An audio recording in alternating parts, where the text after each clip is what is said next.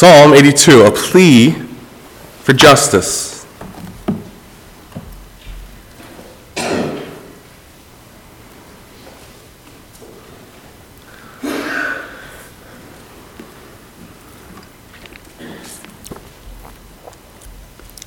Psalm 82. God stands in the congregation of the mighty. He judges among the gods. How long will you judge unjustly and show partiality to the wicked? Selah. Defend the poor and fatherless. Do justice to the afflicted and needy. Deliver the poor and needy. Free them from the hand of the wicked. They do not know, nor do they understand. They walk about in darkness. All the foundations of the earth are unstable. I said, you are gods, and all of you are children of the Most High. But you shall die like men, and fall like one of the princes. Arise, O God, judge the earth, for you shall inherit all nations.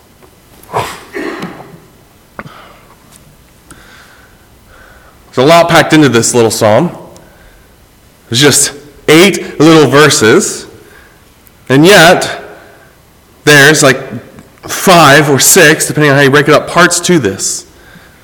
As you work your way through it, at first you see the setting, then you see the complaint, then you see the expectation, what should have been met, and then you see disappointment and judgment, and finally a closing prayer as you work your way through this psalm. It is a plea for justice.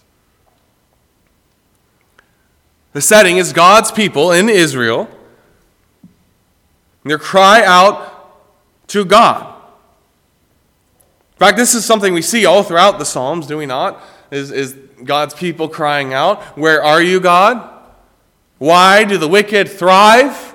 Why do they flourish? Why do the righteous suffer? As we come to Psalm 82 here, we kind of get an answer to that question. A question that follows us all throughout the Psalms. Where is God? What is going on? As we come to Psalm 82, we see God coming and addressing. And ultimately, as you get to the end of this, we will see that the Lord is King and He rules. And so in verse 1, at the very beginning, you see the setting. God stands in the congregation of the mighty. He judges among the gods. God stands in the congregation of the mighty. He judges among the gods. That word gods there, it's the word Elohim. Most commonly, it refers to God. But we also see places in the Bible where it refers to angels, it refers to pagan gods, and even where it refers to humans with authority. Anyone who is standing, representing God. And really, as you come here to Psalm 82, that's what we see, that last one. It is God stands and judges those in authority. Kings and judges of His people who have stood as His representative. Those who should have judged justly. Those who should have loved righteousness. And yet, as you work your way through here, they didn't. And so what you have, the setting here of Psalm 82, is that God, the ultimate judge, is gathering together and judging human judges. He's gathering them together. All the kings, all the prophets, all the judges who stood and who represented Him and who did not do it well. So starting in verse 2, now is God speaking, and this is the complaint that He brings against them. How long will you judge unjustly and show partiality to the wicked? There's a pause there. How long will you judge unjustly? You've been given authority, and yet you show partiality to the wicked. The righteous suffer, and justice is not done because these judges judge with partiality. They do what they want rather than what is right. And so the wicked thrive. And so this is God's complaint against them. Why are you not doing what is right? Why are you not upholding the law? Why are you not promoting justice and righteousness.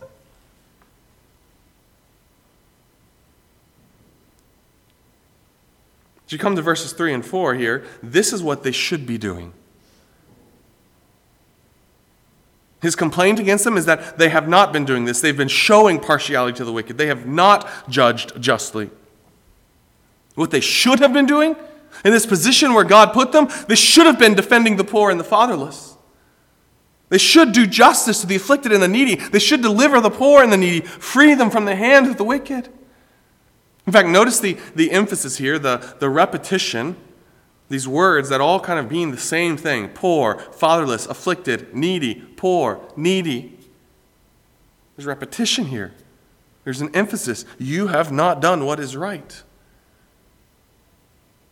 Now, it's important to understand that in these verses, God is not here asking for partiality to be shown to the poor instead of to the wicked. He's demanding that no partiality be shown.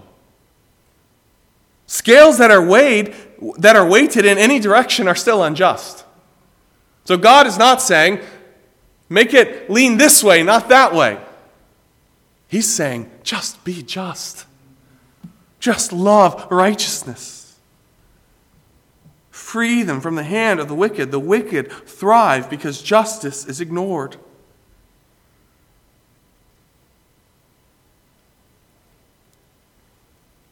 This is what they should have been doing, and yet they didn't. They showed partiality to the wicked. Verse 5, it's still the Lord speaking, but it's almost kind of an aside. It's almost as if he kind of steps back, and now he's saying this to himself. Right? He's asking them, why have you done this? And then he kind of backs up and says, well, they don't know. They don't understand. They walk about in darkness. They cannot judge rightly because they are morally bankrupt themselves. They are wicked. And therefore, all the foundations of the earth are unstable. When there is no justice, there is no order. The foundations of human society and life begin to crumble.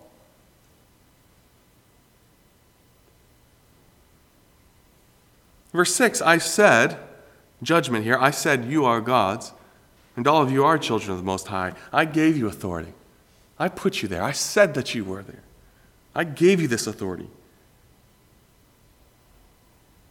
And you used it to your advantage. You used it to show partiality to the wicked. You thought that you were so high and mighty, but you will die. Like everyone else, you will die and fall like one of the princes. I gave you this authority, but I will take it away, and I will teach you true justice. I will judge you. Then as you come to the very end, kind of this closing prayer, now it's back to the psalmist. Arise, O God, and judge the earth, for you shall inherit all nations. It's as if he's rejoicing in what God has done as he has come and he is judging these unjust judge. And it's as if the psalmist bursts forth in prayer. Don't stop here in Israel, God, but take justice to the world. Not only here, but in all the earth bring justice. For you shall inherit all nations, for they are yours. For you are King, our God reigns. It's a short psalm. And yet it's a psalm that is filled with hope for God's people. Because justice is coming.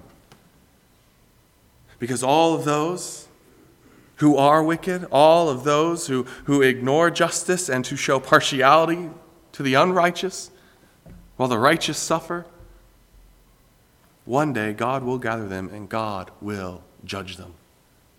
Justice will be done.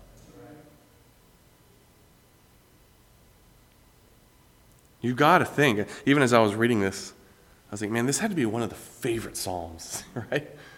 All throughout the Psalms, they're crying, where are you, God? Where is justice? Why do the righteous suffer and the unrighteous thrive? What is going on? And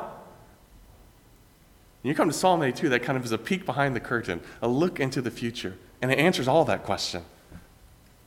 All these judges, all these who do injustice, they will stand before God himself, and he will judge them. And justice will be done. This is hope for God's people. At the same time, it's a warning for those with authority. It's a call to wake up and to recognize that you one day will give an account. That the Lord reigns and he rules, and you will give an account before him one day. So love mercy. Judge justly. It's hope for the people, and it's a warning for those with authority. Justice will be done. God does not turn a blind eye to what goes on. He sees and he knows, and he will judge. And that gives hope to us. Because even now, as we look at the world around us, there's a lot of injustice. We're sheltered from it a lot here in America, but it's starting to change. There's a lot of injustice out there. And yet God reigns, and justice will ultimately be done. With that in mind, we're going to shift to time in prayer. I was thankful that we had a shorter psalm for this evening because we have a lot to take care of in our business meeting, and we have several prayer requests, and so I think it's good that we take some time here this evening. Several prayer requests just to mention to you. Bill McGreen is not doing very well. His throat, let me see, Betty, you can help me with this. His throat is closed up, right? His esophagus is constricted, and so he cannot drink more than 1 cup of soup at a time, or it won't stay down, it won't go down. And he is not doing well at all. They had an appointment for him in December that they moved up to next week, the 18th. And even that, he says, I don't know if I can make it that long. So he is not doing well. So pray for Bill McGreen. Also, COVID. I mentioned in the email this afternoon there are several in our midst who have tested positive. The Alexanders, Dave and Evelyn. I said it was okay if I shared with you.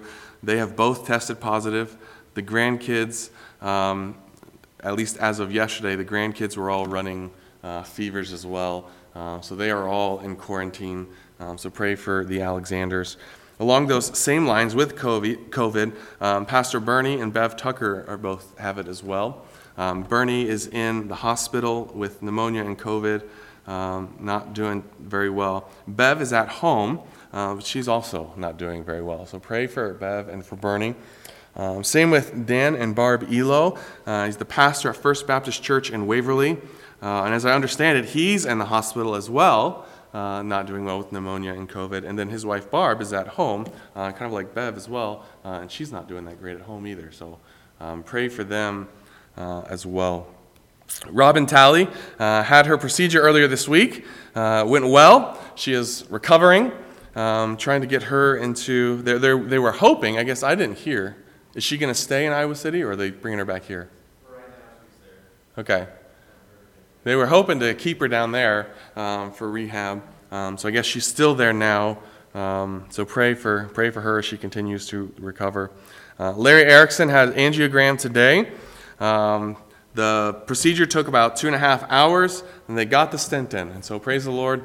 I talked to them yesterday. They were very nervous about that because they tried to do this not too long ago and weren't able to. It was just all around not a good experience, and so they were a little nervous going into today. But praise the Lord, they got it in.